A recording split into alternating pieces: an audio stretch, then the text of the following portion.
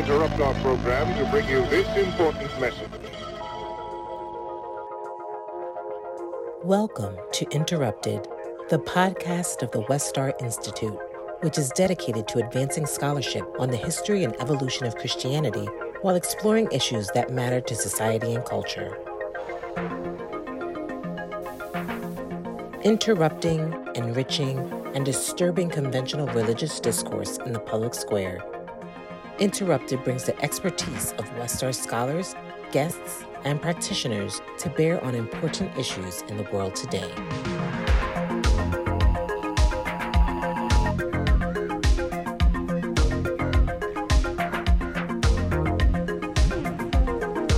I'm Matthew Baker, and this is Interrupted. In this episode, you'll hear a talk recently given by Austin Adkinson titled Making Mary a Man, Going Beyond Binaries with the Gospel of Thomas. In addition to being a member of Westar's Praxis Forum, Austin is a UMC pastor in Ellensburg, Washington. He's an educator, a social justice advocate, and has been part of the emerging leadership of what's become the United Methodist Queer Clergy Caucus, which is a bit of a mouthful. We'll link to that and more info on Austin, as well as the Westar's Praxis Forum in the show notes. The talk was given as a part of the Praxis Forum's monthly speaker series. I don't want to say too much about it, but I will just say Austin leverages reading from the Gospel of Thomas to good effect, I think. So anyway, the first voice you will hear will be that of Colin Glavick, I'm not sure how to say that, I apologize, who is an author and also a Praxis Forum member. Colin hosted the event, and you'll hear quickly hands it over to Austin. I think that's all I have to say about that. If you like the show, subscribe, leave a review. You can find us at westarinterrupted.com. All right, here is Austin Adkinson. Hello, everyone, and thank you so much for joining us for another instance of our speaker series. This is hosted by Praxis. This event is themed around Pride because it's Pride Month, and I am happy to introduce to you Reverend Austin Adkinson, who is a UMC pastor who's been with the Praxis Forum before it was Praxis, before we were known as the youth group, but we try not to talk about those days too much now. We're known as Praxis now. And Austin is working for full inclusion of LGBTQIA plus folks in the UMC, and they also work with intersectional queer liberation on a broader scale. Austin, it's awesome to see you again. Awesome to have you as our speaker of the month. Thank you so much for accepting the invitation. And I'm really excited. I heard a rumor that you're throwing down a little Gospel of Thomas. Not sure if that's true or not, but I can't wait to see what you come up with. All right. Thanks for inviting me. I probably wouldn't have said yes if I'd realized that I would be moving on the week of this presentation. Oh, no. I said yes a few months ago. Thank you. But I'm a United Methodist pastor, and we get moved around. And I'll be starting at a new church in July, and I'm in the midst of packing. Oh, the joys of preparing a presentation in the middle of changing jobs and moving while most of my resources are boxed up. So I hope that those who are here listening today will forgive me if my citations aren't as precise as they maybe could have been. Now that I've lowered the expectations, let's give it a go. So one of the biggest critiques I've heard of liberal churches' outreach to the LGBTQIA plus community is that churches typically mean the L and the G pretty sincerely, but they really don't know what to do with the BTQIA, and especially not the identities we don't yet have a name for. Pride is a protest about making room for everyone to be their authentic self. And in progressive Christian spaces, that would mean being who God made you to be. And the church, more than anyone, has a lot of catching up to do, even progressive churches. So that being said, I'm a queer pastor. My orientation is queer. The language I use for my gender in United Methodist spaces is genderqueer. But in spaces where I don't have to be so circumspect, I say gender fuck. My gender is disruptive to normativity. I use they and he pronouns because I recognize that my body type still affords me unearned privileges. But in the spirit of pride, please refer to me tonight in terms of they, them, theirs. Thank you, Colin, for honoring my pronouns. But enough about me. We're talking about making room for everyone to be their God-given self. In that spirit, I'm going to center my Pride talk around breaking binaries. And the Gospel of Thomas is a great place to start. So we'll start in the ancient world and we'll later shift to the dynamics of Pride and intersections with other protest movements in the present.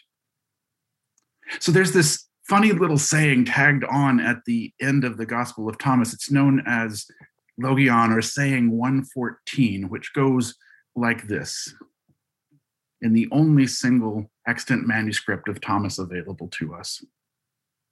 Simon Peter said to them, "Make Mary leave us, for females don't deserve life."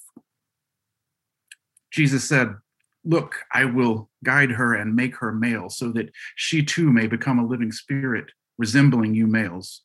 For every female who makes herself male will enter into the domain of heaven." Let me first point out that Logion 114 is almost certainly a later addition to Thomas than the earliest versions, which we don't have copies of.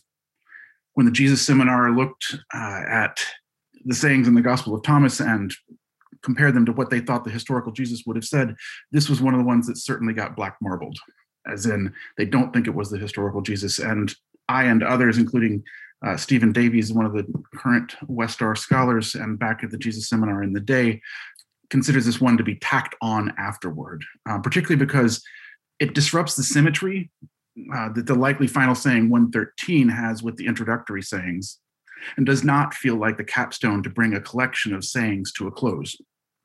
If you want to look at that more closely, compare saying 113 later with saying 3 and the ways they highlight that the kingdom of God, or whatever language you want to use to highlight Jesus's flip of the colonial script and his reappropriation of the language of empire. Further, Logion 114 is inconsistent with the other more fluid ways of thinking in the larger text. In fact, the fluid ways the text celebrates. The thinking that informs Peter's comments in this exchange is stuck in the binary, also stuck in male supremacy and misogyny. To be fair, Peter's statement that women don't deserve life is most likely in reference to eternal life or the domain of heaven, as the Jesus Seminar scholar version of Thomas translates the language of empire. It doesn't seem he's actually saying that women should be killed off, but it's still a misogynistic statement. Here, as usual, Peter gets to be the straw man representation of misogyny in the early Jesus movement texts that highlight Mary as a teacher, just as Mary gets diminished or vilified in texts that highlight Peter. You can see Levi's rebuke of Peter in the Gospel of Mary, calling Peter a hothead. In contemporary parlance, he might just say, "Hey, Peter, stop being such a douche." I've recently been struck by the notion that given the presumed celibacy of Jesus and the first disciples, how might Peter fit into the current classification of self-described incels or involuntary celibates?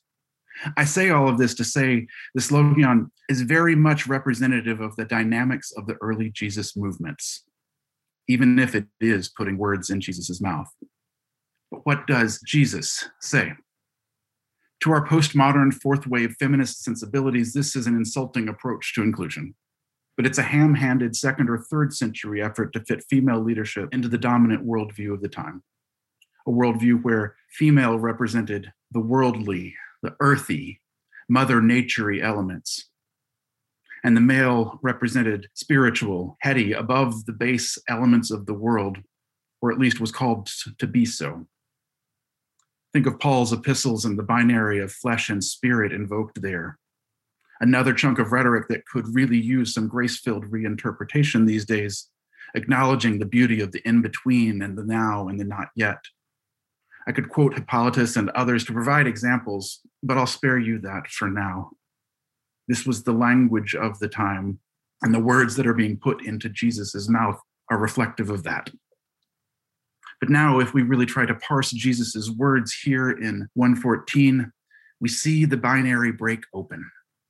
Take a closer look at the language about what he says he will do for Mary. Look, I will guide her to make her male, so that she too may become a living spirit resembling you males. That's some interesting language there, resembling you males. Sub-translations say, like you males. The Coptic word in question here is ephaenei. I believe that's how it's pronounced. And I won't pretend to have enough translation skills to weigh in on which of these translations is more accurate, the like or the resembling. Either way, there's some kind of nuance here suggesting that despite the initial statement of I will guide her to make her male, Jesus is saying that what Mary will become is not exactly male in the way Peter might be thinking. Richard Valentassis has an interesting take that considers Jesus transcending the gender binary. Not that he had the queer vocabulary in the 90s to call Jesus gender nonconforming or non-binary or NB or genderqueer or genderfuck, but I digress. He says Jesus is a mystagogue, a sort of third gender. He highlights the word choice of you males instead of us males, which would include himself in Peter's classification. You males, not us males. You, not we. He is disrupting Peter's understanding of male. Or shall I say, they are disrupting Peter's understanding. This would suggest Jesus himself is not really male in the sense that Peter thinks of masculinity, similar to what he says he will do for Mary. Westar scholar Ali Katusitz's research into early Catholic depictions of a feminine Jesus fits in nicely here, as does some of the iconography portraying Jesus birthing the church from one of the wounds from the cross in a rather vulvarific fashion. I'll say that if you haven't had the joy of hearing Ali's research, check back to some of the reports from Westar's Christianity Seminar or other publications that have also caught media attention. And now that I've disrupted what you thought you knew about Jesus' gender identity, we can set aside the divisive framework surrounding what is coming out of Jesus' mouth in this Logion. It's a promise to transform Mary so that she too may become a living spirit. And not even Paul could argue with that. The goal is to transcend the problems of the world and to live into God's kingdom come. And that is what I believe is at the heart of this late addition to Thomas, even though it does take quite a bit of unpacking. Earlier, I alluded to the more fluid or non-binary approach to identity that flows through the Gospel of Thomas. So here are a few examples. Logion 22 says Jesus saw some babies nursing. He said to his disciples, "These nursing babies are like those who enter the domain." They said to him, "Then shall we enter the domain as babies?" Jesus said to them, "When you make the two into one, and when you make the inner like the outer, and the outer like the inner, and the upper like the lower, when you make male and female into a single one, so that the male will no longer be male, nor the female be female, when you make eyes in place of an eye, a hand in place of a hand, a foot in place of a foot, an image in place of an image, then you will enter." So the rejection of binary is not just limited to gender here, but the gender non-binary is explicitly there. The ideal that the male will not be male, nor the female be female, it's right there. So the reference to making two into one is clearly not a reference to matrimony. It's about finding the balance between seeming contradictions. The idea of two into one also reinforces the Thomasean take on Jesus' famous words about the first being last and the last being first, in a fashion that jives with the non-binary spirit of the Gospel of Thomas. In Logion 4, Jesus says, "The person old in days won't hesitate to ask a little child 7 days old about the place of life, and that person will live. For many of the first will be last and will become a single one." When trying to explain how the first and last can be one, I like to quote my father, who posted on social media after finishing a half marathon about a decade ago, "I just finished 2 half marathons, my first and my last." Now, my father is a liar and a glutton for punishment, and he likes to run with my brother, so he did, in fact, actually do it again. We can also look at this first and last being one in the words of Tom Lehrer, who satirically sang about the potential of nuclear holocaust during the Cold War. "We'll all go together when we go," Tom Lehrer sang. Or in a more positive approach, "When we are one, we'll all cross the finish line together." Logion 18 is another example. The disciples said to Jesus, "Tell us, how will our end come?" Jesus said, "Have you found the beginning then, that you are looking for the end?" You see, the end will be where the beginning is. Congratulations to those who stand at the beginning. That one will know the end and will not taste death. Jesus and Thomas does not seem to be about anyone being at any one fixed place, but how we move and breathe with the Spirit in the midst of whatever's happening around us.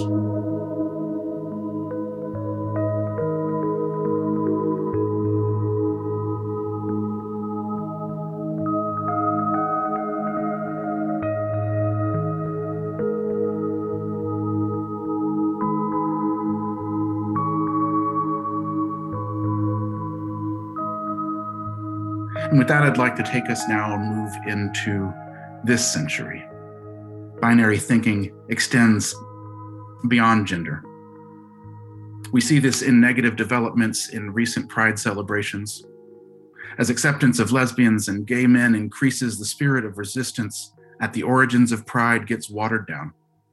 And in some cases, more assimilationist-minded queer folks thinking their path is the only way forward. This my way is right and therefore you must be wrong is another way that the binaries show up in our lives that needs to be broken. Pride is a protest at its heart originally.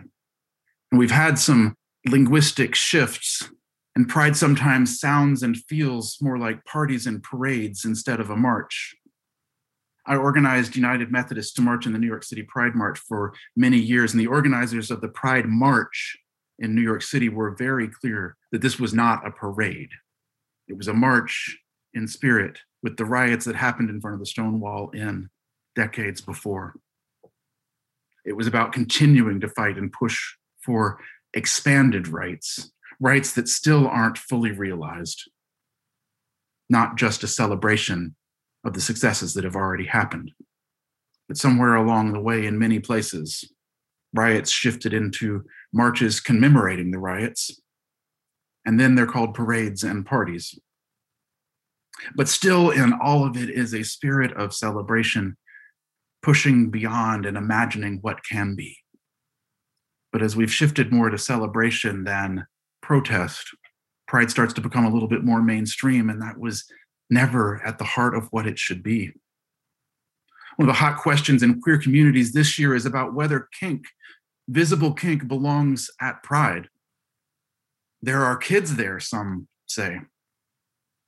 But Pride was never meant to be about acting in an acceptable manner. It's about being your authentic self and not listening to the haters.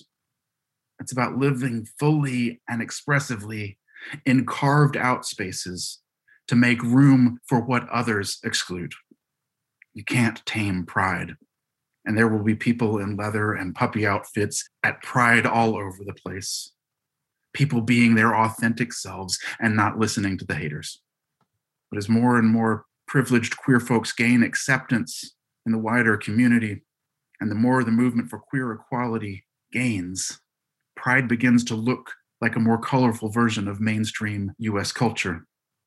And one of the big critiques that also has been happening in recent years is a critique of what queers call rainbow capitalism, where corporations sponsor the floats. Corporations that in some cases don't even extend full rights to all of their own employees. They can slap it on and use it as part of their advertising budget to a target audience that they know it's safe to message that way in. And Pride begins to look more like a colorful version of mainstream US culture. But at its heart, there will be always those who were there living out their fullest authentic selves. We've talked about the Gospel of Thomas and all becoming one. But becoming one does not mean homogeneity. One of the great things that I love about the New York City Pride March, and having marched in it a number of times, it starts in Midtown. And there's a good crowd there with the wide sidewalks. And there are people all along the way watching and cheering, celebrating people being who they are. But as the march moves in toward the village, ever closer to Christopher Street and the Stonewall Inn, it almost becomes a reverse parade. I know I said it's not a parade, but I'm also a non-binary thinker. And there is spectacle all around as the march weaves through the village. Her spectacle is the party on the sidewalks, in the balconies, and on the rooftops. It's impossible to tell at that point who is watching whom. Every kind of queer identity imaginable is there in community, on display together as one, even if a fleeting moment, first and last as one. Those who are in the barricades, officially part of the march, those pressed up against the barricades because the party is too big to be contained, and those hopping in and out of the sidewalks and the march itself. Pride does look like a party now, but we also must remember that the first Pride was not scheduled. It was a riot lashing out at police and societies at large for not allowing people to live as God made them to be in the fullness of life intended for all. You see on the screen images of Marsha P. Johnson in the middle, Stormy DeLarvery on the left, and Sylvia Rivera on the right.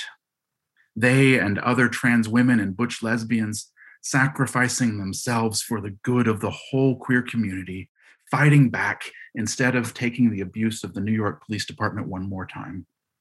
Marsha is often credited as throwing the first brick, but other sources say Sylvia and others say Stormy. Stormy, a butch Black lesbian who's been overshadowed, one of the identities in the mix of binary and the spectrum in between.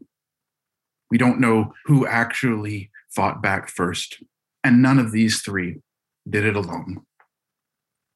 It takes a movement to make change on this scale, and all of us should be a part of it. They fought back against the police that enforced the wider society's restrictions and even death for queer folks. This brings us to the current heated debates about police presence at Pride events. Whether it's their being there as some semblance of security, or whether it's queer officers marching as a group within the larger event, this topic is heated now, as it should be. And I'm not going to give an answer here tonight, but that is a tension that is at the heart of almost every Pride event that you'll see this year. So last summer when Pride events were canceled, there was a beautiful synchronicity as folks took to the streets anyway, protesting police brutality against people of color last June. And at times defending the choices of activists who took radical approaches to the police backlash. The Jesus of Thomas also says in saying 10, I have cast fire upon the world, and look, I'm guarding it until it blazes. Change does not come easy. Change takes a fight. Change takes pushing back. If you'd like to hear more of my thoughts on the ways that queer folks did and didn't show up for Black Lives Matter protests, look back for my Westar blog post from the topic from last June. This summer so far has been relatively quiet, but the need for liberation is still ever present. Movements and uprisings have their ebbs and flows. Last summer's uprising, where did the energy go? It's dissipated, and seeing the change that is needed feels much further off than it did last summer.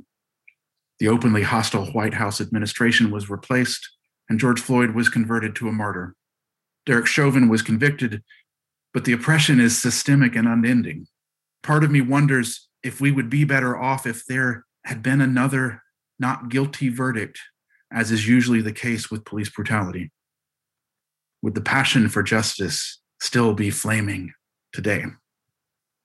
And beyond all of that, Breonna Taylor got no justice, as did many others whose names are not as prominent. And I could go down a path about misogynoir and why Breonna Taylor didn't get the same level of outcry, but there's not enough time, I'm afraid. There are too many problems in the world to be able to address them at any one time. And part of this spirit of the Gospel of Thomas, I believe, is about finding the ways to see the connections between all of them so that it's always at the front of our mind, no matter what is pulling our attention at the moment. It seems like since January, we've been breathing a little bit of a sigh of relief, taking a deep breath, and I hope it's because we're preparing for more in the future. But I fear it's complacency bringing itself back again. Regardless of which party is in power, the system isn't getting fixed. If it's even possible that police reform can happen, the contradictions in the system will hit a breaking point again. and protests will erupt again. Maybe it will be about the injustices against the Latinx community next, or Asians and Pacific Islanders, or others whose struggles are too many to name, but nonetheless wrapped up in the powerful taking advantage of those without power. Mass protests will erupt again. They will not fit the sensibilities of the privileged, and anyone in the US should think about how we got our independence in part because of property destruction in Boston Harbor, before criticizing broken windows and looting. Queer folks who have gained much privilege in recent decades should remind themselves of the bricks thrown at Stonewall before criticizing how other people seek their own liberation. And really, we should all roll up our sleeves and help, because all of our oppressions are intertwined. If we really are to shed the binaries and find our oneness with God and each other, we will have to see the intersections of our oppressions. We will realize that none of us is at a fixed point. We will realize that the spectrum of identities is not just a straight line between two polar opposites. It's a beautiful Venn diagram where we unite at the core. It's a beautiful Venn diagram where we unite at the core, where we each find ourselves with our own individual God-given expressions of human life. The kingdom of God is indeed at hand, as Jesus says, even in the canonical Gospels. The kingdom of God is indeed at hand if we have the courage to break the binaries and truly live. The first and the last is one. Happy Pride, y'all.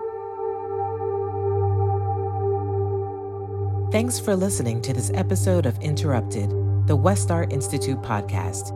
If you would like to learn more about the Westar Institute or become a member, visit westarinstitute.org. Interrupted is produced by Jordan Miller and Matthew Baker. We hope you'll join us again next time.